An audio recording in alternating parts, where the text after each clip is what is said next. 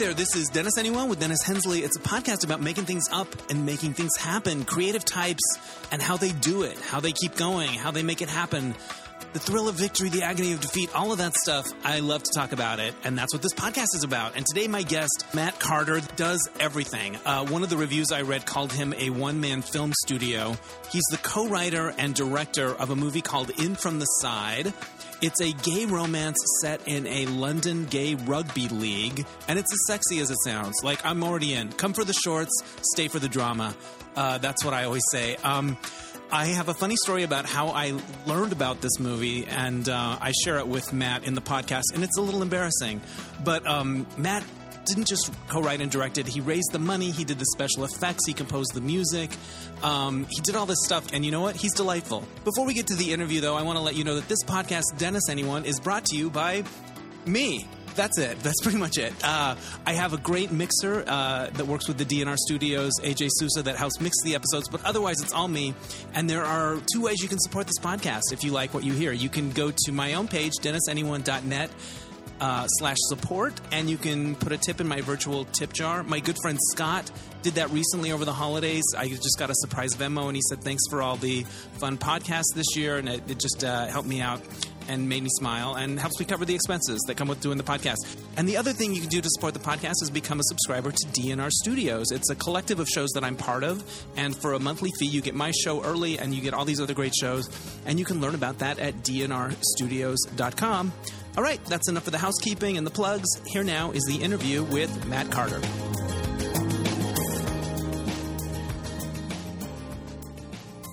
Joining me from London, it's Matt Carter, the man behind the movie In From the Side. He wrote, he directed it, he did a bunch of other stuff that we're going to get into. Hi, Matt.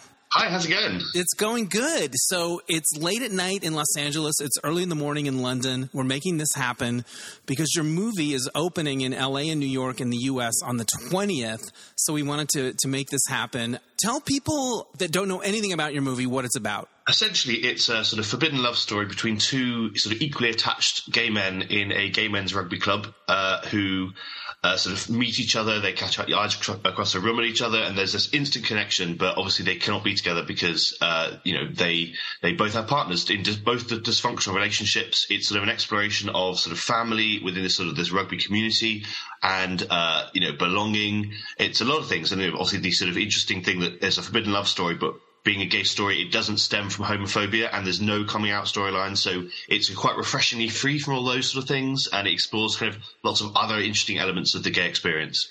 Well, it's funny you mentioned that homophobia thing because we're so used to seeing that in movies. So I'm watching your movie going, oh, there's the coach. He's going to be a dick to them. Oh, there's the guy at the carnival is going to be a dick to them. I kept waiting for homophobia to be the issue, and it never was.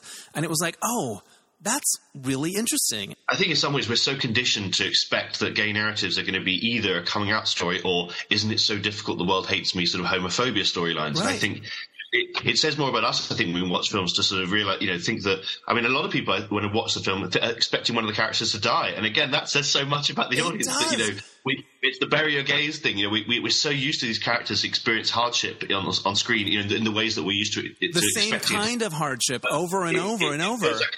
Yeah, and it feels like an inversion of expectations that happens, but really it says more about us as an audience that we have these sort of low bar expectations of what we want from gay storylines. And also, when that is not the issue, you're able to explore other things, complicated things, murky things. There's so much you can do when you lay down that burden of the homophobia and the coming out storylines. I mean, those are important topics, obviously, but they're being very well covered by a lot of filmmakers. But I don't see as much of the other stories being told, which is why, for me, it's quite important, I found, to explore other stuff. And you have a lot of screen time when you dispense with that. You can do, I always say to people, there's life after coming out. We have a whole life ahead of us, and stories that, within our community to tell, and, experiences that are very specific to our community that we don't really tell because we're telling the same story over and over, which is the coming out and the homophobia storylines. Yeah, exactly. I have a funny story about how I came to know about your movie, and it's also a little embarrassing, so I'm going with it. Here it is. Okay.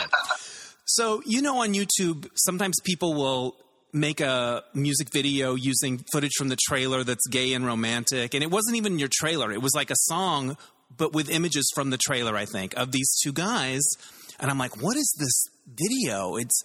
It looks like it's from a movie. Like, I'm trying to solve the mystery. Like, what is this? And I'm like, oh no, they're just straight guys, and they found moments where they kind of look at. And I'm like, no, they're making out. Okay, this is clearly a movie where these two hot guys are making out, and they play rugby.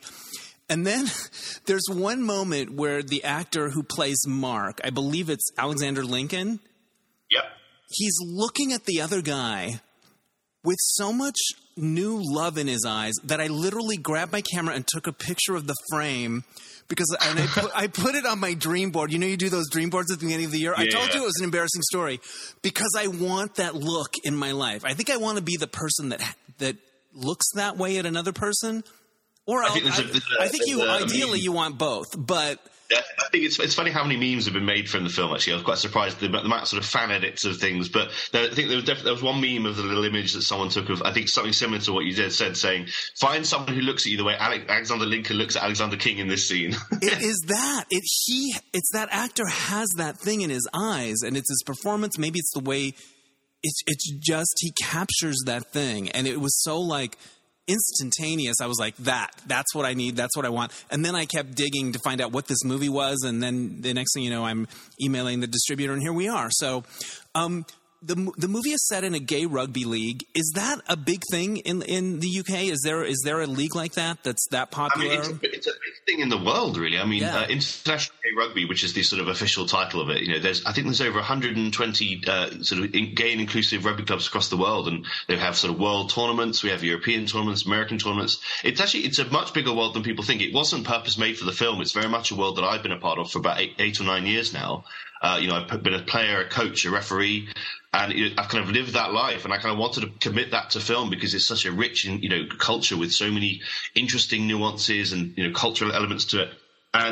But it's a real world, it wasn't purpose made for the film. Obviously, the club in the film is a fictional club. It's an amalgamation of many of the different clubs that I've known, but it's very representative of what that was like. And that's a real world, and I think people don't realize that these inclusive clubs, not just rugby, but sport generally, exist out there because as gay men, we've always had such a bad experience with sport in school, and a lot of people never take it up again. But when you find these inclusive clubs, you go, wow, actually I can do sport, and it's really fun. And, people sort of suddenly get the well-being that sport could bring to their lives. And that's the sort of power of these clubs. And that's why I think the power of the film comes through, because it's showing this sense of belonging and community, which I think we sadly miss a lot of the time as gay men. Outside of the clubbing scene, it's difficult to find these sort of large groups of like-minded individuals that you can sort of bond over this thing over. And that's basically, what the sort of core of the film is. Right. You want to be a part of something. You want to feel like you're a part of a team. Did you play rugby as a kid in school? I did, yes. I played from a young age, but I wasn't amazingly good at it at a young age. I was a bit of a late bloomer, really.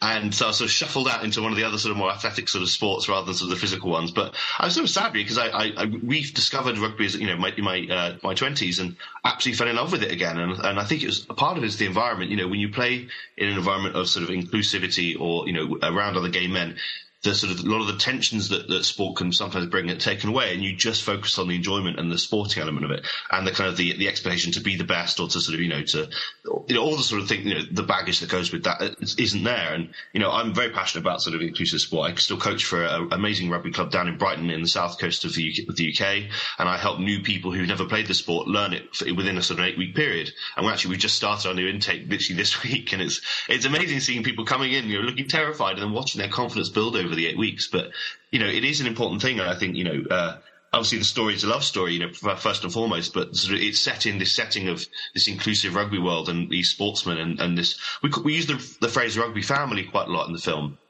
And it is like a family, really. You have these people, these characters who, don't always get along, but like a family, you sort of put up with each other and you go through it together. And very rarely do you, outside of a sort of workplace, do you really get that environment where these people are by choice spending time with people from such different walks of life, but they have this sort of common bond with each other. Yeah, I didn't know much about rugby and how it looks, how it's played, the culture of it. I've always liked the shorts. I've always been a fan of the shorts. But after the game, it seems like both teams go out and they all wear ties. It's like a social thing after the game, and that's part of the culture. And both teams, not just the winning team by themselves, right? No, I mean, generally, both teams will go out. There's generally when you go to a nightclub, you kind of change into kind of but sometimes on an away match you don't. I've gone out sort of clubbing in my shirt and tie, and obviously every club has their own specific tie and their own colours, and so it's really kind of on film it looks great because you've got these sort of characters in sort of you can see everyone by what club they are from what tie they wear, and it is this sort of amazing culture. But it's this sort of bond, and I think rugby's quite unique, and it has this sort of culture of respect that because it's such a physical sport, without that it would kind of be a bloodbath. But I think unlike a lot of sports, it fosters this real respectful culture that you do. When you tackle someone, you help them off the ground. You no matter if you win or lose, you sort of go out drinking with the team afterwards, and it's very special.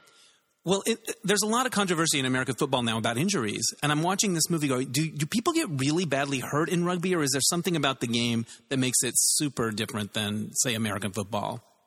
It's yes and no. I mean, yes, you do get quite bad injuries in rugby, but in American football, I mean, my limited understanding of American football, so I do apologise. I think you sort of tackle anyone, essentially, whereas you only tackle the person who carries the ball in rugby. So there's the limited amount of sort of contact, and it's, again, no one wears padding, so you've not got any kind of hard metal objects going to smash into someone, it's just body on body. And you specifically try and tackle the soft parts of body, so it's kind of, but people do get injured. It is a physical sport, but in some ways we will train for that as well. We do a lot of training to condition your body to resist those kind of impacts and to not be injured by them. You wouldn't go straight into a match if you hadn't been training for 6 months. You do a lot of training, a lot of fitness to prepare your body for those hits. So it's not as horrific. I mean, I'm not super up with American football, so I don't know how many injuries we're talking about here. But rugby's not super injury prone, but it is obviously a contact sport like anything. So injury is always a possibility.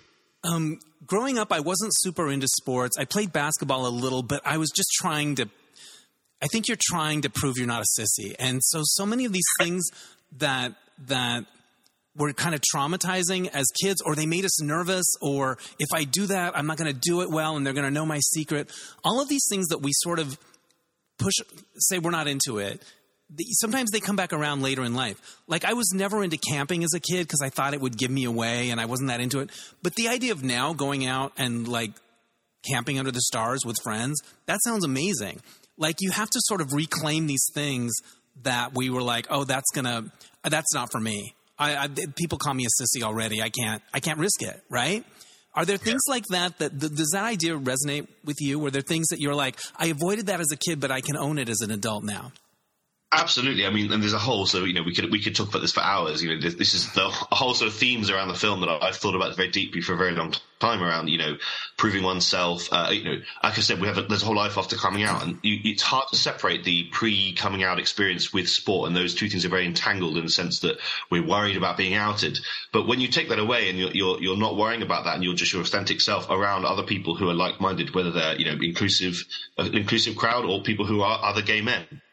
That fear of I'm going to be found out suddenly goes away, and suddenly it's about, can I be tough, but not in a sort of, what we think of as a heteronormative or masculine type way, but right. There's a toughness that everyone can have from, whether you're a drag queen or whether you're kind of a rugby player, there's a toughness of soul. And I think that's where these sort of sports really bring you out, because you're going through a bit like camping or anything. It's a challenge and a struggle that when you overcome, you get that sense of achievement. And that's kind of irrespective of kind of what we think of as gender norms, really. I mean, rugby is really a sport for everyone and every kind of body type. There's no kind of, what we think of sort of this toxic masculinity element. And that's one of the things that, in the film I really try to sort of show is that, it isn't what people would assume as this kind of heteronormative, toxic, masculine environment. It's a very healthy sort of, display of masculinity or femininity, because rugby literally appeals to everyone. Women's rugby is a huge thing as well, but there's a toughness that goes with all of them. But that's a toughness of spirit more than anything else, I'd say. I don't follow sports very closely, but every once in a while I envy people that do. Like when the World Cup was happening, I was like, oh, I wish I had a team. I wish I had friends that I could go watch it with, because to me, the romance of loving sports teams is so right on the surface. Like the straight guys that love cry over their teams. To me, it's super romantic. It's about love, right? And I mean, yeah, I'd say it's a sense of belonging that it gives you. You feel connected to other people around you and to your friends through this thing, and it is a love for each other in a way. But that's what belonging is. It's a collective love, really. Right, and there may be some machismo around it, but to me, it's so nakedly heart on sleeve. Like and that part of it really kind of touches me, and like that's why I was kind of following the World Cup, even though I hadn't always followed it. But I was like, I cried, watching certain footage and the people that are finally winning and getting their moment. Like, it's epic, and to me, it's just love, right? It's a love story. And in a way. It's also like sort of a culturally acceptable way to be vulnerable around people. When you lose, you collectively are all allowed to be vulnerable. You're all allowed to cry. That's completely normalized. And it's very rare you get those kind of things where you can have these outpouring of emotions and it's completely sort of normal and accepted, and no one judges you for it. And you're all in the same boat with each other. You're all sharing that same experience, and that's that vulnerability. Right. And there's this other pet peeve that I have that has to do with sports. Like there'll be a political talk show, and there'll be people arguing, and then they'll be disagreeing about everything, and then at the end they'll be like, one more question, how about those Yankees? Like, they'll bring it around to sport, and then they'll bond and they'll catch, and then I always feel left out of that. Like, oh, I don't have that thing, and so I think one of my kind of things to look for is more opportunities to be a part of that world, whether as a spectator or whatever, because I do find it very rousing and exciting. And I also get very excited about the Oscars in the same way. Well, everyone has their thing, whether it's sport, but they all tap into this same sort of core need, I guess, to connect with other people, whether it's sport, whether it's the Oscars, whether it's theatre, any kind of thing that we can all bond together over. Yeah. There's this article I read, I think it was in the Washington Post last year, and it stayed with me, and I think about it all the time. They were talking about how there are more women going to university in the United States now, and men are falling behind. But if there were an island that were just gay men, they would be the most educated in the world. Like, gay men go to college, and they excel, I guess, or achieve. And they were talking about why that is. And of course, there's that best little boy in the world theory where we're going to do everything right so people will like us. But they also talked about all these masculinity tests that straight men have to pass. Like, they have to constantly assert their masculinity. And that test is never do well in calculus. It's always other stuff, and gay men, like, I can think of my own background. I didn't do the stuff that most of my straight peers did. I checked out of that game. And I got to pursue the things that I wanted, if that makes sense. And I just thought about that I think about that a lot in terms of, like, I feel bad that they have to constantly try to prove themselves and that it doesn't always set them up for the future. I have no thoughts about that or no questions, but it resonated with the things we're talking about. They're very interesting thoughts. I think I love hearing about these sort of thoughts about stuff, because it is kind of all relevant, and especially in sports, the need to prove yourself. And I think, as gay men as well, there's sort of, we have to, be seen as sort of equal to heterosexual men. And when people dispense of that, I think that's where we do sort of start, wanting to dominate in every field that we enter, because it's that kind of, we have to say, and there's a whole field of study, behind sort of the gay trauma and the baggage we have as adults to try and sort of prove that we're worthy as gay men. And, and I'm probably not the best person to talk about that, because, I'm sure there's people who are much more studied in this. But, my limited experience in this in a sort of rugby and sporting context and in a film context, I think it's, as a chronic attempted overachiever myself, I don't know where that stems from for me, but, I think, I just love sort of trying to be creative and sort of to, help other people with sport and stuff. But I think, there's definitely an element of, especially those rites of passage that straight men go through, that maybe if we do check out of them, maybe there is an inherent need in us as people generally, as human beings, to have to handle those kind of rites of passage. And maybe as gay men, we find our own ones. We find our own. We don't have to do all of those if we don't want to. If you want to, that's great. But I think that, like, I look back, I didn't play Little League. All my friends did, because I was the sissy kid, and it wasn't easy. But once it was kind of known around my, town or whatever, I got to do my own thing. And I didn't spend time doing things I wasn't passionate about just to try to prove something. That ship had sailed. I was not that guy. And everyone knew it, and it was okay, and I was able to be my own person. So the point is, I feel horrible for straight guys that they have to keep trying to prove, and I think maybe we'll do a toll-free number at the end for them. I think it's important. Both of your actors are named Alexander. Did that get confusing? Slightly. It's more confusing during the press stuff, because one's Ali and one's Alex. So on set, it was very differentiate. Well, they're both Alexander, but one always goes by Ali and one goes by, as Alexander King goes by Ali. whereas Alexander Lincoln's and Alex. So on set it was easy, but yes, during the press tours, I think Ali went on Sky News in the UK, which is a big news channel, and they got his name wrong. They got the wrong actor. They said, "Please welcome Alexander Lincoln," and it was like, actually, I'm the other one. So in a sense of during the press stuff, yes, it can get a bit confusing, but on set it was actually quite straightforward. How did you come to cast them? How hard was it to find your cast? I mean, to start with, it's a very big cast. There's about 15 speaking parts, and we're essentially casting, a lot of people from a rugby team. So you've got to have to find ways to differentiate all these characters from each other, whether that's through accent, through look. But we put out a casting call. Bear in mind, we're a small budget film. We didn't have a huge sort of, casting directors, or we had to do this ourselves. So we put out a casting call on a couple of sort of casting websites like Mandy.com, saying, this is an LGBT film. Rugby experience would be amazing, but not essential. And we were very lucky that quite a lot of people actually had played rugby at some point in the past. So, we found our Alexander Lincoln, our Mark first, and then we did some chemistry reads with other potential Warrens, and actually Henry's as well. Well, Henry's the character in the film who's sort of Mark's best friend, who's sort of, it's an unrequited love story. He's in love with his best friend, but Mark just doesn't fancy him back, and it's that kind of heartbreaking. We've all been Henry. We've all been Henry. Certainly have. Writing that, I was definitely drawing from many experiences. Right. Same with Adam, my co-writer. I think we've all been through that. But so we did chemistry reads with potential Henrys and potential, Marks and Warrens, just to see how they would sort of, vibe off each other. And then we sort of found our sort of lead cast, and we were like, okay, right, these guys are great. And then obviously we had to do the rugby stuff, but we did a little boot camp before the shoot to bring everyone up to speed a bit, because some people had never played before, some people just needed a bit of refreshing. Right. But I mean, the expectation of what they had to do was quite, relatively low, because, we're choreographing a lot of the more complex rugby stuff. It's more, can they pass the ball convincingly? Can they just look like they belong? They know what they're doing, or enough to fake it kind of thing. Because we filled all the extras with people I know who actual rugby players. So there's a lot of real rugby happening in front of the camera, and that's protecting the actors and making them, lifting them up in a way to make them look maybe more competent than they probably are in their abilities. But we were very lucky that the cast was so really got stuck in, because it's a tricky film. There's a lot of stuff they had to do, getting cold under rain machines, on winter's days, and, having to sort of, do the sporting stuff as well as sort of, the really heavy hitting acting stuff. So we're very lucky with the cast. Yeah. How did you know your two guys that are at the heart of the affair had the chemistry that you wanted? Did you bring them in to audition together and kind of see how that goes?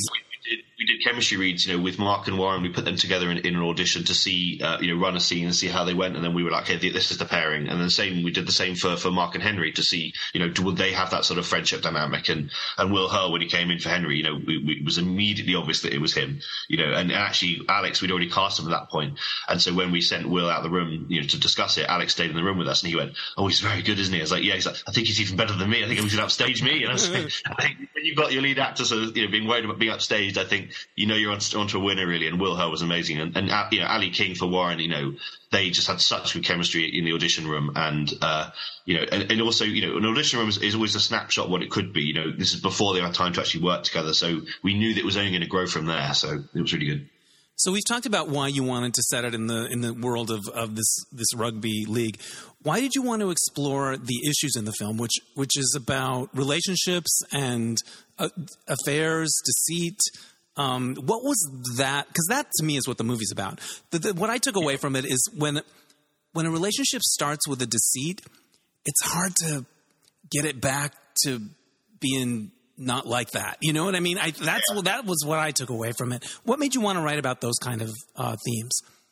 Well, I just think they're very sort of contemporary themes that happen within the gay community that we kind of don't always talk about. Like open relationships, monogamy, infidelity. I mean, they're things that we all have stories about. It happens on a day-to-day basis in our community. And, in fact, we've had a lot of bit of backlash over that. People sort of saying, "Oh, is this the representation we really need?" And it's like, well, if you don't want a mirror held up to the community, that's fine. But this happens. This is reality. We do these things in our community. But they're also sort of we try to do it in a very non-judgmental way. Right.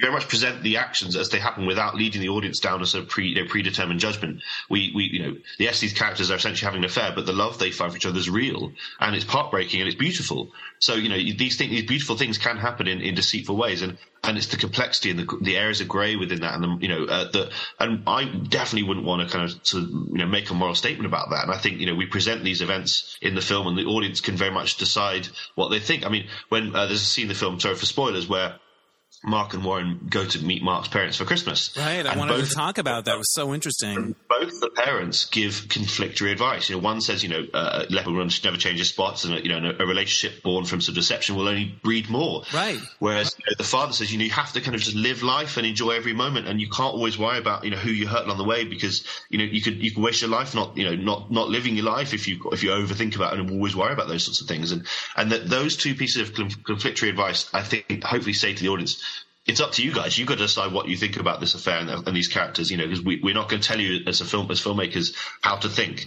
And I think, a lot of, I'd say, a controversial view, I think a lot of Hollywood films nowadays like to be quite preachy about certain concepts. And I think, there's the whole sort of, get woke, go broke sort of thing, which I think is a bit of a silly sort of phrase, to be honest. But there's something in there in the sense that Hollywood has a habit of sort of telling the audience how to think. And I think true storytelling, all the sort of mythic, classic stories, Greek legends and things, they very much portray these tragic characters, but without a moral leaning. And you as an audience decide what you're going to derive from that story, what lesson you're going to learn from it. But it's up to the audience, and that having the audience participate in that process is, of the moral learning or whatever it is, whatever you're going to derive from witnessing these characters' experiences is quite important to be that kind of that element of storytelling. Yeah, and my favorite things are the things that are complicated like that. Like we just had The White Lotus and Air here. I don't know if you saw that miniseries. I haven't seen it yet, so I have to. It's my list of things to watch. It's so good, but I was like, I'm not sure how I feel about all of this, but I'm so into it. Like, and previously I'd just seen the Aaron Sorkin play To Kill a Mockingbird, and it was very well mounted and all that. But I knew exactly what he wanted me to think at every moment. I knew. Like, and it's that kind of story, but there was no ambiguity for me, at least, in that experience. And I like things where I'm not sure what I think, but I'm in. I think when you spoon feed an audience, they can feel the spoon. Do you know what I mean? That they know that they're just they're not being led along an intellectually challenging path. Whereas when you tell an audience, you're making them have to think. It's funny because to relate this back to rugby in a way, when you coach people, we're told when you do your coach training, you do this questioning sort of mentality where you always ask questions, say, so why do we do this, guys? And why do you think this happens? And it's that constant asking of questions which maintains engagement. If you just tell people, you stand and talk at them, go, these are the laws of rugby, or just explain to them, it's less engaging than if you try and draw out questions and draw out answers from people. And I think this is the same in filmmaking. If we don't tell you how to think, you're there going, I'm not sure what I think about this. And it's way more engaging than being preached to. And I think, we've tried to tap into that on the film. Yeah, you certainly did. That's certainly what I came away with. The mother is a great example. Mark's mother, when you first meet her, she seems kind of bawdy and like, I'm up for everything and I'm not judgmental and you do you and I know you're having this affair and welcome to the house. And then later she's like, there's some other stuff going on here that resonates with these themes. And I found that very poignant. Like she kind of moved me, that actress in that sort of second half of her kind of scenes. Yeah, I mean, so Mary Lincoln, it was, again, if talking about sort of being almost fated for her to play that role, she's the same name as the actor who's playing her son, so we were like, oh, it's fate. And she had an amazing audition as well, but she brings such a warmth and depth to that character because she's kind of this amazing, sassy, kind of every gay man wishes their mother was like right, this. She kind of had that, and like, his parents are rolling with all of it, yeah. Yeah, but there is a depth to her because, she has essentially gone through what sort of Mark is going through now in her youth. And it's a kind of, this is what could happen potentially, if Mark continues down this path. And also the fact that he's sort of, spoilers, he's sort of a product of infidelity himself. Yeah. I mean, there's so much stuff like that that's quite kind of interesting, but is he his father's son? I don't feel like I've got too much to say about sort of sins of the fathers type thing, but it was sort of loosely in there, but it's just more of an interesting point. But yeah, she has a little depth to her, and I think especially for sort of characters who are these kind of larger than life, a bit like Warren, really. The bravado covers up the weakness and covers up the vulnerabilities, and it's I think she's lovely that she, in such a short time that she's on the screen, she sort of gets to explore all those sorts of things. Yeah, she got me. There was a moment where I'm like, oof. The title "In from the Side", is that a term in rugby, or is that because it is? Yes, it resonates with the affair aspect of the story, obviously. Well, I wanted to have when I was designing kind of what the title would be, I kind of wanted to have a term that would be both a sports term, but something that could be applicable to other things. And In From the Side's an illegal move in rugby, but I think it's also kind of slightly irrelevant whether you know that or not. But for a rugby audience, they'll know immediately that it's a rugby film, which is one thing. But also sort of coming in from the side and existing affair, and a third party coming in disrupting things. But also because the title is slightly ambiguous and the grammar's a little strange, it draws intrigue. You kind of want to know what that means. So it kind of draws you into the film a bit more by sort of being slightly ambiguous, I think. So I thought there were some sort of more basic titles like Off Your Feet, Offside. And I thought, it sounds like a sort of cheap sports film, but In From the Side had that kind of slightly classier sound to it. The sound a bit like Call Me By Your Name. It's that kind of slightly kind of maybe a bit more pretentious, but that's why I went with the title. I think it's a perfect title. I think it's good. So you do a lot of different things on this movie. It was obviously your passion project. You did the soundtrack. You're a musician as well. How many songs did you write? You wrote songs for it as well. There's, I think there's about sort of 4 or 5. Because some songs are just sort of background piece of music in nightclub scenes and stuff. But there's about 4 or 5 original tracks in this, including like a sort of a vintage Christmas track. Because we originally wanted to have, there's a Christmas scene in the film, and we wanted to have this sort of Motown, very famous Christmas track, but it would cost us literally the entire budget of the film to license this track. But I really wanted something like a contemporary love story against this kind of timeless Christmas classic. So I went and wrote one and recorded it with the correct 60s, 70s kind of like recording techniques and stuff to make something that people would think, oh, that sounds like a track that I've heard before, but I actually haven't.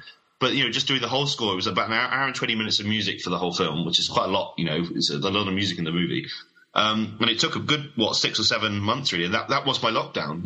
During the pandemic, I lost my job like a lot of people did, and in the UK you could freeze your mortgage payments, on your house for 8 months while the pandemic was going on. So I did that, which meant I didn't have so many outgoings, and I just spent literally 7 or 8 months finishing the edit of the film and writing the music. And it was, it's very rare, I think, to be able to be in a position where you can write the music to your own film. I shot the film as well, so it's I'd written it, directed it, and you were the DP. You held the camera. So I'd lit and shot the films. It was exactly the kind of, but to be able to write the music as well was such a nice sort of. Very rarely do you get that kind of sense of authorship over the work, the story you're telling, that you get to also do the music. And it was, I don't, whether I get to do that again, I don't know. So I really wanted to put it all out on this one to try and make it, everything I could make it to be really, and really sort of put a lot of effort into to tell this story, to craft the mood of the film through the music as well. So you shot it pre-pandemic and were able to work on it during the pandemic in terms of post-production.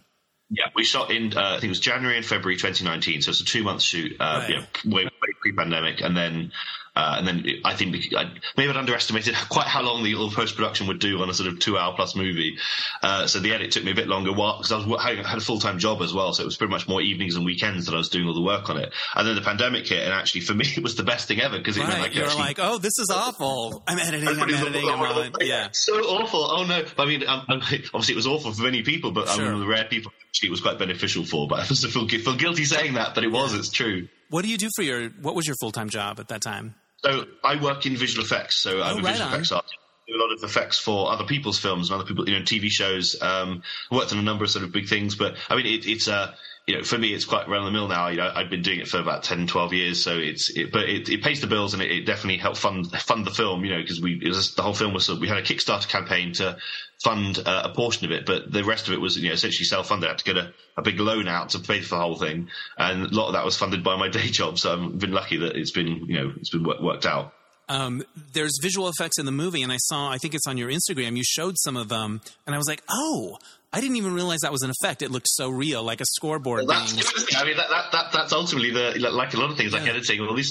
You've done your job well when people don't realize it's there. But, because for a low budget film, it's very hard to nail all these things correctly, on the day. Like, we've never had enough people, like for the crowd sequences, there's never enough people. So being able to sort of duplicate them and make, fill out the crowd more, but I kind of wanted to make that little sort of featurette video just so people realized actually, there was about 180 visual effects shots in the movie, because people just wouldn't realize. No, you wouldn't think they would. It was a slight flex, just to be like, oh, I also did this. But, it was more just to show the work that had gone into it, so people realized that actually, it wasn't all shot on the day how we wanted it to, and a lot of it was done in post, and just to sort of show that off a bit.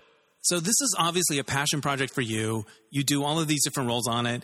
it's a big leap of faith to raise the money. Were there times when you got discouraged? How did you keep going through? Because it's a slog to bring something like this all the way past the finish line. How was that process for you? It's definitely like climbing a mountain. I mean, you kind of have to break it down to smaller bits, but like anything, I think find me a filmmaker who doesn't get discouraged by a project at least once at some point. And it is a constant sort of, during the writing stage, you think, oh, this is going to be amazing. And then when you sort of start shooting, you don't have the budget. You think, oh, maybe this isn't going to be as good as I think. And then you start seeing the rushes and go, oh my God, this is really good. You constantly, it's a roller coaster of, I love it, I hate it, I love it, I hate it.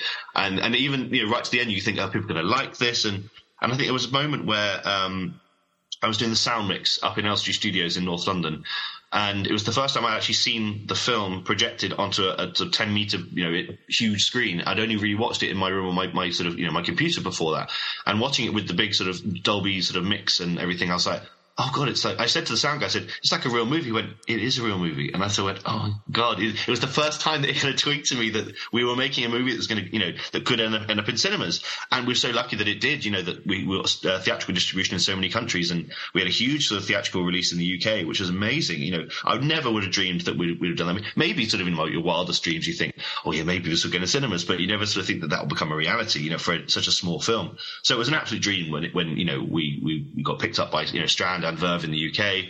And we've, getting out in cinemas. It's brilliant. What surprised you about the reaction once it was in cinemas?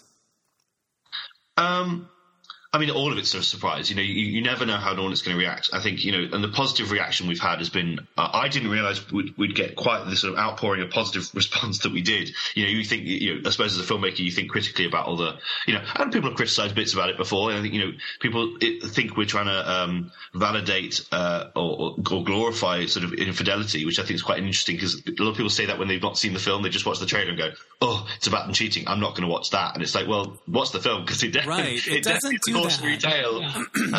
But it's really resonated with a lot of people. I think because it's I'm quite blasé about the fact that there's that no homophobia, no coming out, and the fact that these characters are that their gay life is completely normalised on screen. Right. The fact that parents completely accept Mark, and there's no question of that.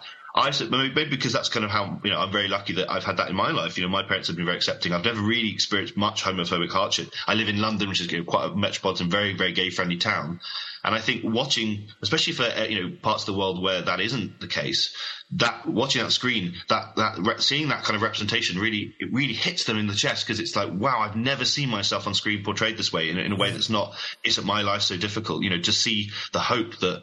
Some people, where I want to live a life like what I'm seeing on screen. And I think that surprised me. And some of the messages we have, I mean, not to sort of brag about it, because it's amazing, but, we have, literally about 10 to 20 messages people on Instagram and Facebook a day still from people who've seen the film who've been touched by it. And these are just these aren't kind of I like the film. These are like little mini essays that people write about what it's meant to them. And it's like, that's amazing. I mean, I can't, how can I say that, how can that ever become normal? It's just amazing to read every single one of those. And I try to reply to them as much as I can, but I don't think Adam, my co-writer, and I really thought how much this would actually resonate with people. We knew we were on something special, but we didn't realize it would have quite the sort of the impact on the gay, on the people who watch the film as it has. So it's just been wonderful, really. When you look back on the shooting of it 10, 20 years from now, what's the moment you'll always remember? So many. I mean, so many. I mean, it was a constant. Tell me a few.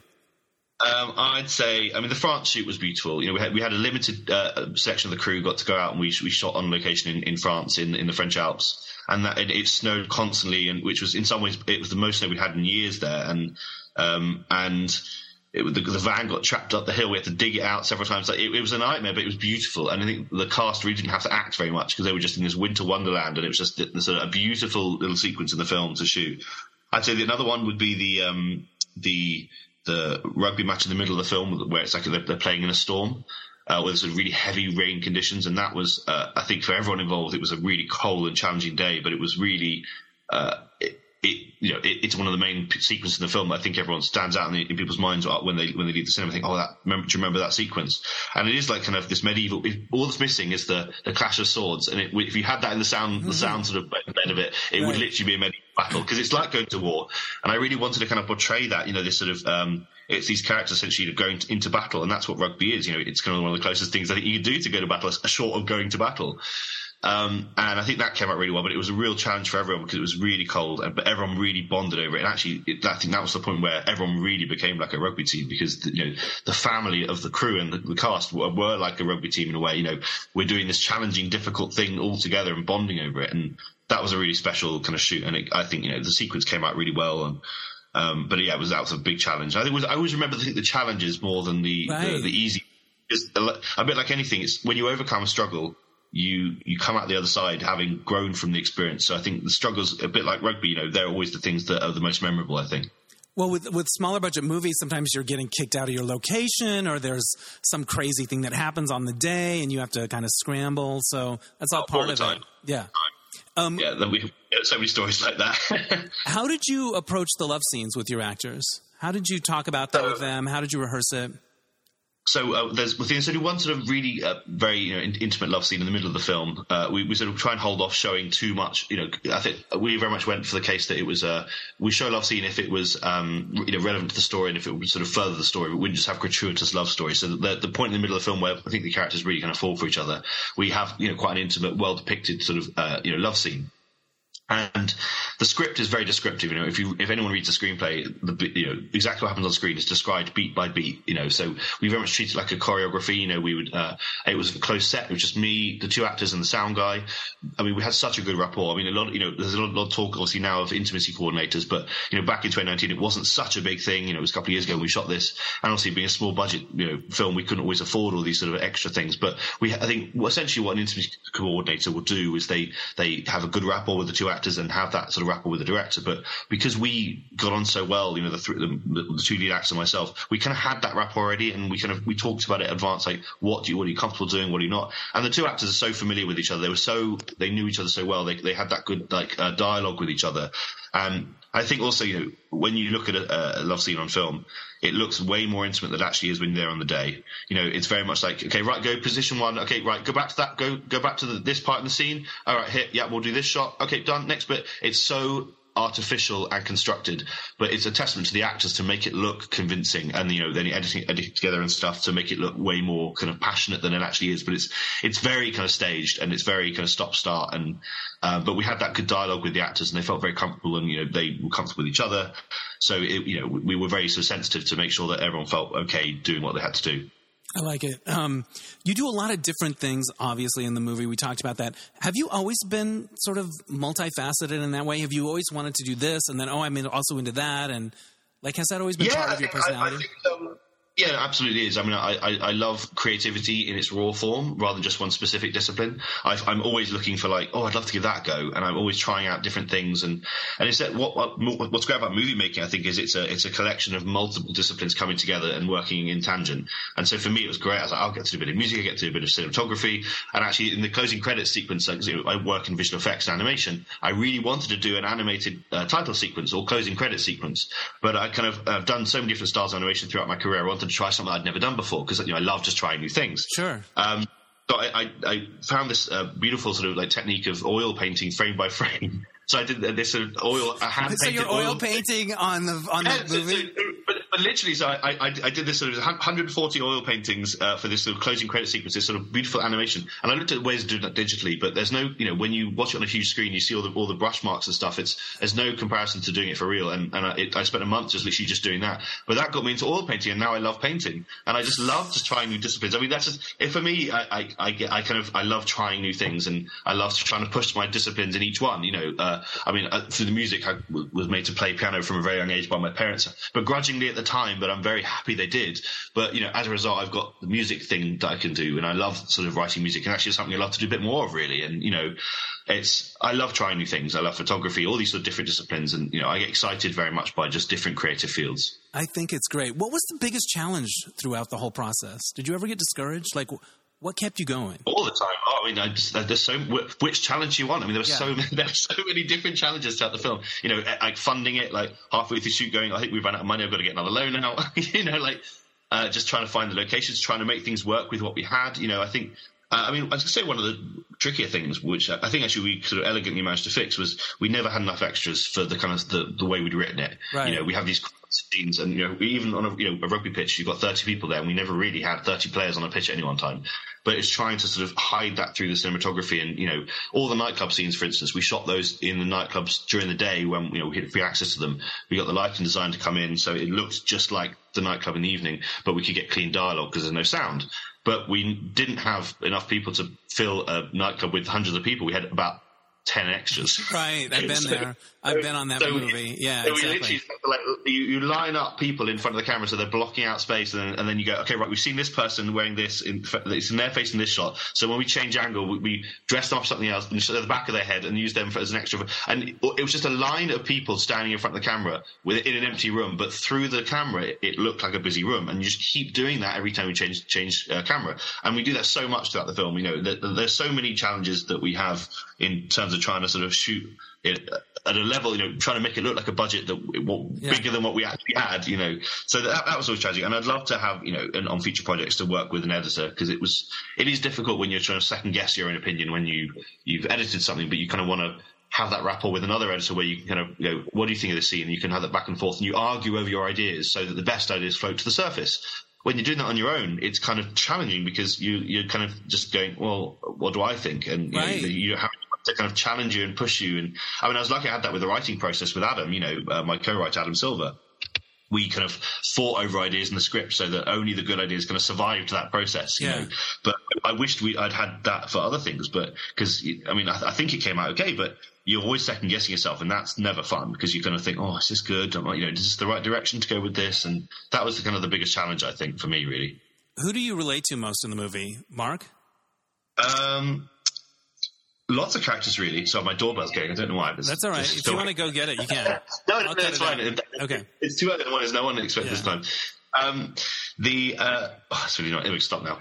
I think all the characters, really. I mean, I think there's so many different sort of archetypal experiences that many of the characters go through that, it's like Henry, for instance, that we've all gone through a kind of Henry experience where we love someone who doesn't love us back. I think, Mark as well, he's a kind of relatable character for a lot of people who's in this dysfunctional relationship, and he wants, he's looking, there's something missing in his life, and he's looking for like something to kind of, reignite that passion in him, and that's Warren that he finds. I think, and his partner calls it his pretend rugby team. His partner calls it his pretend rugby team. I'm like, he's not good enough for Mark. Exactly. He's a complex character in the sense that I think they probably had a passionate relationship in the early days, but Mark found rugby and he's resentful of this kind of new love in his life that's this sport. And he just constantly belittles him. And I just think, the audience go, leave him, Mark. He doesn't respect you, but he loves Mark, but he doesn't love the thing that he's into, which is in contrast to Warren's boyfriend, who's part of the team, which is, and the fact that those two relationships are so different makes it quite interesting, because Warren's boyfriend is part of the club. And I guess that's maybe what Mark wants, he wants to have someone like the relationship that has Warren, but Warren and John's relationship is sort of troubled as well, but we sort of try and keep that a bit vague. I've got ideas about why they are the way they are, but we leave that lot up to the audience to kind of decide what's going on behind the closed doors, because it's all shown essentially through Mark's perspective, so he's not going to see. We as audience, we're not going to see behind the closed doors of the other characters. We only see it through what Mark sees. I love Mark. I love Alexander Lincoln. I just think he's wonderful, and I think for your next crowdfunding, if you could just have him look at people in that way, I think they would pay $100. I would pay $100 to have him look at me for like he looks at the Warren and the carnival. When you were growing up, were there movies that spoke to you as a young gay kid? Because I know this movie's going to resonate for young people, too. In some ways, it's a shame, because one of the things a lot of people said when they've seen our film was, I wish this was out when I was younger. And I Sherwood, who plays the sort of team captain in the film, he's involved in inclusive sport, but through cricket and football. So actually, even though he plays, he's actually a part of an inclusive sport world as well. And he said that how much impact this would have had he seen this when he was younger. And I think the problem is, I'd love to say, oh yes, this film was great when I, had an impact on me as a gay man when I was younger, but there just weren't many of them. I remember Brokeback Mountain when that came out. I was like, oh my God, but that's such a, now, I mean, it's a beautiful timeless film. It's the feel-good movie of the summer. Yeah. Well, exactly. It's, it's depressing and it's miserable, but in a beautiful way. But but that's all we had. We was kind of, we just clung on to these crumbs of representation, for, and sort of absolutely didn't have anything that was portraying a gay life being normal and trouble free. It was always doom and gloom, but at least it was something, But it's difficult. I'd love to pick out a film to say, that was the one that made me think, oh yeah. I mean, Priscilla Queen of the Desert maybe was a little bit closer, but again, it's a very specific. It's a drag thing, which much as I love drag as much as anyone, it's not really my sort of thing. Right. It's I've ever done or related to as much. It's there was never a film that really represented. That's why I tried to make this film. So it's sort of this is the kind of film I wish I'd seen when I was younger, and I hope that other people sort of get the same thing from it. Really, I love it. What was it like the first time you watched it with an audience? Where were you? So the very first time was the cast and crew screening. So it's slightly kind of distorted view because everyone had kind of been involved in the film. But it's still, for them, it's the first time they'd seen it. And I wanted the cast to see it before we did the world premiere in the BFI in London, because I thought it wouldn't be what they'd imagined it would be. Because, on set, it was such a ragtag thing. I thought they'd probably had a view that it would be, what it is, but it wouldn't have been as, as moving or whatever it was, and I wanted them to have that moment to process it where they weren't then, in the middle of the press and everyone asking for their opinions. So they could take a week to process, internalize it before having to do the kind of press junket stuff.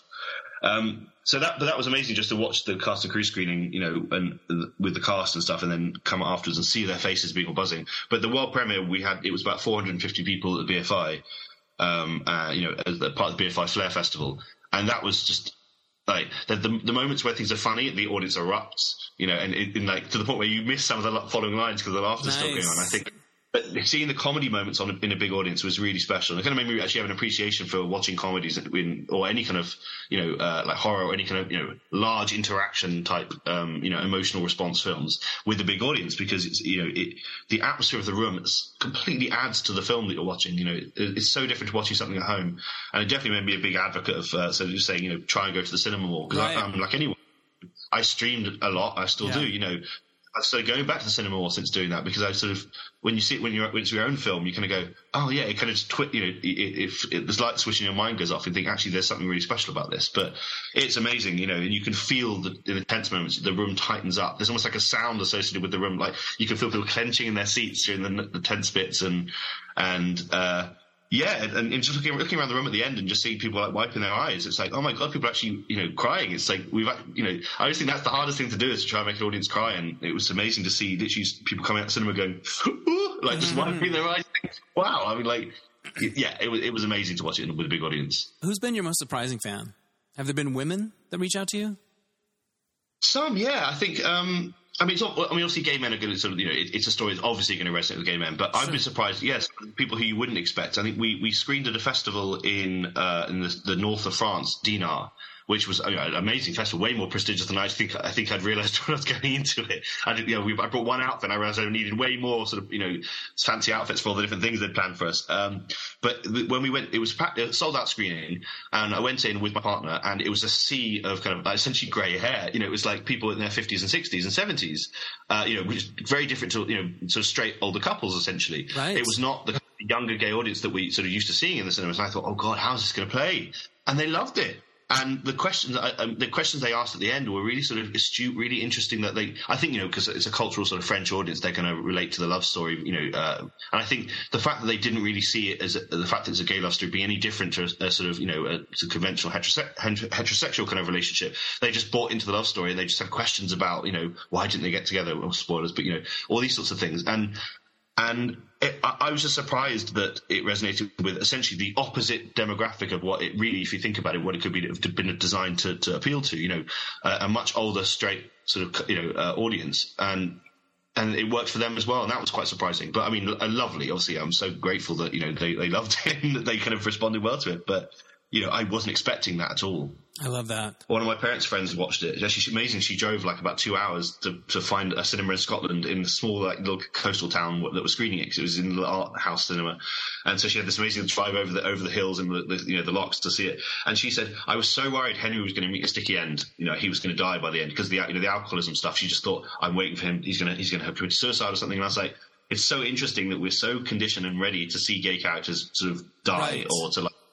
And I said, because there's nothing in the film. I mean, I suppose when hearing her say that, you can sort of see how maybe the reading of some of the things he does might lead to that. But there was nothing that was signposted that he was ever suicidal. It was never any consideration during the writing process that he might, be a suicidal character. We never tried to mislead the audience in that way. It wasn't even a consideration. But you can't control what other people will bring to the table with their experience, and they just see gay characters as potentially suicidal, because that's all film has been for 50 years. The Hays Code, all this sort of history of, you can't positively show gay characters on screen, so they have to either die or be villains, and that's going to have a cultural heritage, and that the foundation of which people's experience of gay, the gay existence is going to be through that lens of having seen all that media for the last 50 years. So it's interesting. I thought at the end, Mark, my hero, who I adore, played by my future boyfriend, Alexander Lincoln, he has to figure out what kind of guy he wants to be. He doesn't have to figure out how to face society. He doesn't have to figure out how to deal with all this oppression. He has to decide who he wants to be. And I think that's powerful. I think all the characters, I think in life, all of us, I think the biggest struggle other than coming out, and really coming out is a part of this bigger thing, which is who are we as our authentic selves? What is our authentic self? What does that look like? What do I want it to be? And what can I make it into? And coming out is a tiny part of that, but it's not the whole. And actually, once you come out, you then got to go, right, what do I want to do with my life? Who do I want to be? What kind of person do I want to be? And that's a much bigger. It's more relatable to everyone, because not everyone come out, but everyone has to figure out who they want to be. What's next for you? Do you have your next film in mind? I have a few, actually. Of course you do. And you're going to crochet scarves for everyone that goes to the movie gets a free scarf that you crocheted. And maybe one person will get an oil painting. I've never done knitting, and actually, it's something maybe I'll give a go at one day. I guarantee you, the next time we speak, if we do this again, you're going to have a scarf. I'm going to crochet. I'm going to learn to crochet. I'm going to crochet you a scarf. Yeah. No, I've got a couple of different, sort of 2 or 3 different scripts that I'm kind of working at the moment. It's more of a challenge about what to make next, because I think I've never had the weight of expectation on anything I've done before. Everything I've done has been small, and a few people see it as great, but no one's ever had we want this from you before. And now, people, are expecting, for starters, the amount of times every day people go, when's Into the Side 2 coming out? The demand for a sequel is deafening. So, which is I've given it consideration, but I think it's a bit of a poison chalice. It's you're never going to make a film that's going to satisfy everyone. I think if I was going to do it, potentially make a mini-series with 6 episodes, each episode focusing on a different character, a bit of prequel, a bit of sequel, a bit of during, a kind of a mixture of everything. It's a mixed bag for, just to flesh out the story even more and some of the characters and, and obviously what would happen afterwards, probably in the last episode. But so Netflix, if you're listening, I'm up for it if you are. Have you noticed that more people want to play rugby because of your movie? Yes, there's definitely been a lot of people who message the film page and ask where can I find my local club, and I forward them to IGR, which is International Gay Rugby, where there's a Find My Club feature on the website where you can find the nearest club to you. So your movie comes out in New York and LA on the 20th of January. It's starting off in LA, New York, and I think hopefully moving to some other cities and to, just spreading as it goes. So hopefully people can, it'll be in a theatre near wherever your listeners are listening to this from. Well, I really enjoyed it. I really loved talking to you, and this was your thing, and you just saw it through all the way. You did all the stuff. I really admire it. I think it's really cool. Here's my final question. What have you learned about yourself through this whole process? Oh, my God. I mean, it's been such... you think about how long... I started writing this film with Adam about 5 years ago, nearly 6 years ago. So it's been a whole journey. I think I learned a lot about myself. I've not stopped being a perfectionist. I think that's important in some ways, to have a good eye for detail and to have to not just go, I don't want to be a perfectionist. But I think to know when to apply that and when to let things go, and to have that kind of judgment of when does this require a level of perfectionism, or is this fine actually, and I can focus on things that do need to. And also just to I think, we've had mixed criticism for the film, like every project has, and I think reading those negative criticisms were challenging to begin with. And now I've got to the point where I don't care so much about if people don't like the film, because you can't please everyone. If you do, you're going to make something that's super vanilla and super bland to please everyone. I think in some ways you've got to just concentrate on the people who do like your film, and that was difficult as a creator or a creative person to go, actually, I'm not going to sweat the kind of bad stuff, and just to kind of go, I'm just going to make what I want to make. And in some sense, it's freed me up to think about future projects in a way of going, I don't care if this is a crowd pleaser. I think this is interesting, and people are coming to see what I think is interesting, not what I think I'm trying to make for them. If that makes sense. It's a very weird, roundabout answer, but I hope that answers it. No, I think they're good lessons, and it seems like you always believed you could do it. You seem like you believe that you can do big things. I know that when I wrote the film, I knew we could do it. I knew that I could pull off the things that we were writing. It's more of a case of slowly convincing other people that you can do it. Because other people are the gatekeepers of the things you want to do. And, I'm so glad. The one thing I hope comes from this film is it's a calling card where people go, no one wants to give you money to make a film because they only give you money if you made a film before. So it's that catch-22 kind of thing where it's like, how do you make a movie without money and no one will give you the money to make a movie because you've not made a movie before? Whereas now I've got this movie, I can say, look, I've done it. I can do this again for you, and hopefully you'll believe me this time because you've seen it. Right. Whereas it's always a challenge to try and get other people to kind of to join you on that journey, and you kind of have to kind of pitch it to them and stuff. But it's nice when you've got something you can point to and go, that's the evidence. I can do it. So yeah. Well, congratulations. It was really fun talking to you. I hope everyone checks out In From the Side, and hopefully our paths will cross someday at some film festival or this country or your country, or I'd love to actually meet you in person rather than sort of through time zones in different countries. We could throw around the rugby ball. What's it called? What's the rugby thing? It's called a ball, right? It's a ball, yeah. We don't have a fancy name for rugby ball. It's a funny shape, but it's still just a ball. I know, it is a funny shape, which I appreciate. It's kind of cool. I was like, oh, that's cool. It's like a slightly larger American football shape. It's that kind of like egg kind of point. I don't know what you call it. I'm sure there's a name for it that I'm going to be annoyed that I can't remember, but yeah. Thank you so much, Matt. It was fun talking to you. Cheers. Thank you very much. Thanks for having me on. Thanks again to Matt Carter. Check out his movie, In From the Side. It opens on Friday, January 20th in New York and LA. And you can keep up with where it goes from there on the Instagram page, In From the Side. And also you can check out strandreleasing.com. They're the distributor, and they will have other news about the movie. Before I get into So This Happened, I want to get a plug in for an upcoming guest of the podcast. I'm going to be talking to Eric Orner soon. He is the man behind a book called Smart Guy, which is a graphic novel that Eric wrote and illustrated about the life of Barney Frank. It's really good. I just finished it. And Eric is going to be in Los Angeles on the 26th at Skylight Books in Silver Lake. And then he's going to be at Cal Arts on the 27th and up in San Francisco at Fabuloso Books. I think that's what it's called, on the 30th. So if you're in any of those places, you might want to go see that reading. And then we'll be talking to Eric soon. So this happened. The last time I recorded one of these intros, I had been sick with COVID for about a month, like the post-COVID tired stomach. It was not pretty, and I'm starting to get better. I've kind of backslid a little bit, but the good news is I had all these events planned for last weekend, and I was able to do all of them. I felt good enough, and I didn't have to cancel anything, so I'm going to break it down for you. The first was Mean Girls, the musical, at the Pantages Theater, and I'm a fan of the movie. I love Tina Fey. It knocked my socks off. It was even more delightful than I thought it would be. The performances are all great. The way they used the sets and the projections was awesome. So if you're in LA or that tour comes to your town, go see it. It's so much fun. I loved it.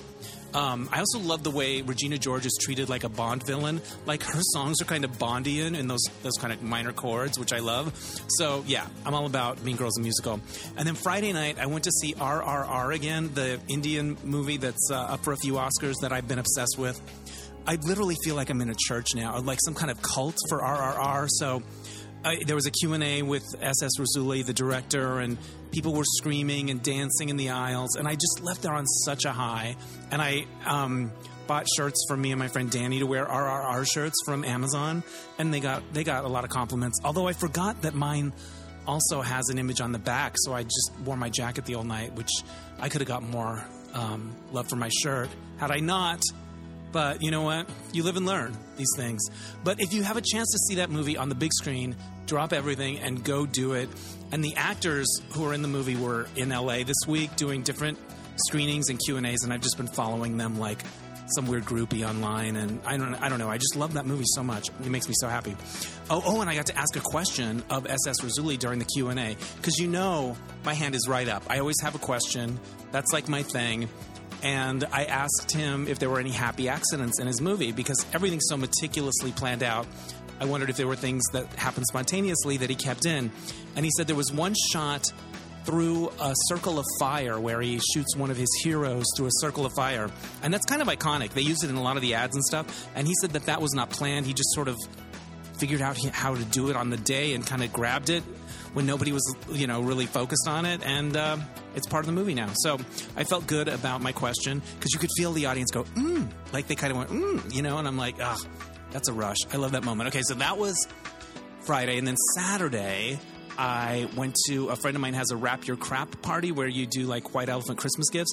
And I bought the Showgirls activity book for my gift, which we had the co-writer James Carroll on the show for my gift guide in December. So I bought one of those, but I felt like it wasn't quite an expensive enough gift for this, so I bought a pink candle to go with it and a fancy little pen and crayons, and I kind of made a whole thing. And it did get stolen once, so I think that's the mark of a good White Elephant gift if somebody steals it at the party just once. And so the person that got it was something that really wanted to curl up with the Showgirls activity book and draw some tassels on some tits and stuff like that. So that was a win. And then Sunday, I had my second annual Dreamboard party with my friend Tom Goss, who was also on the podcast recently. He has this cool studio down by the airport in Los Angeles. And so I, bought some poster board off Amazon for folks and scissors and bagels, and we went. And I really was afraid going into the week that I wouldn't be up for all of this stuff. But I did all of it, and we had a lot of fun, and it was really fun, I think. And then people would share, like, what they wanted to do this year, and I don't know, it made you feel good. It made you feel excited about the year and your life, and it was a good group. So that's all that. So that's so this happened, and now I'm starting to do this new thing this year where I'm like, so lately I've been thinking about blank. So lately I've been thinking about Colin Farrell. I'm kind of obsessed with Colin Farrell. When did he become the wise, soulful Yoda of our time? Like, did you see him on the Golden Globes? He won, and he gave this really gracious speech, and then he helps Jennifer Coolidge up the stairs, and his performances in the Banshees of Inisherin, he is so raw and deep. Like, he has become like this amazing man. Like, I just want to learn the secrets of the universe from Colin Farrell, and that's usually not what you get with somebody so hot. I remember him from bursting onto the scene, and he took Britney to that award show, and he kind of had his arm around her neck, and of course there's the sex tape, which was delightful, and now he's like this really deep, sweet man. I'm starting to watch this movie After Yang that he's in, and he dances in part of it, so he just keeps giving until it hurts. And there's a interview with him and Jamie Lee Curtis on Variety.com where they have in conversation where there's no interviewer, it's just them. And they get into some really thoughtful, deep stuff about art, about life, about the human condition, all the stuff I'm into, all the woo-woo, all the dream board, all the, why do you write? Like all that stuff that if you listen to this podcast, that's kind of my thing.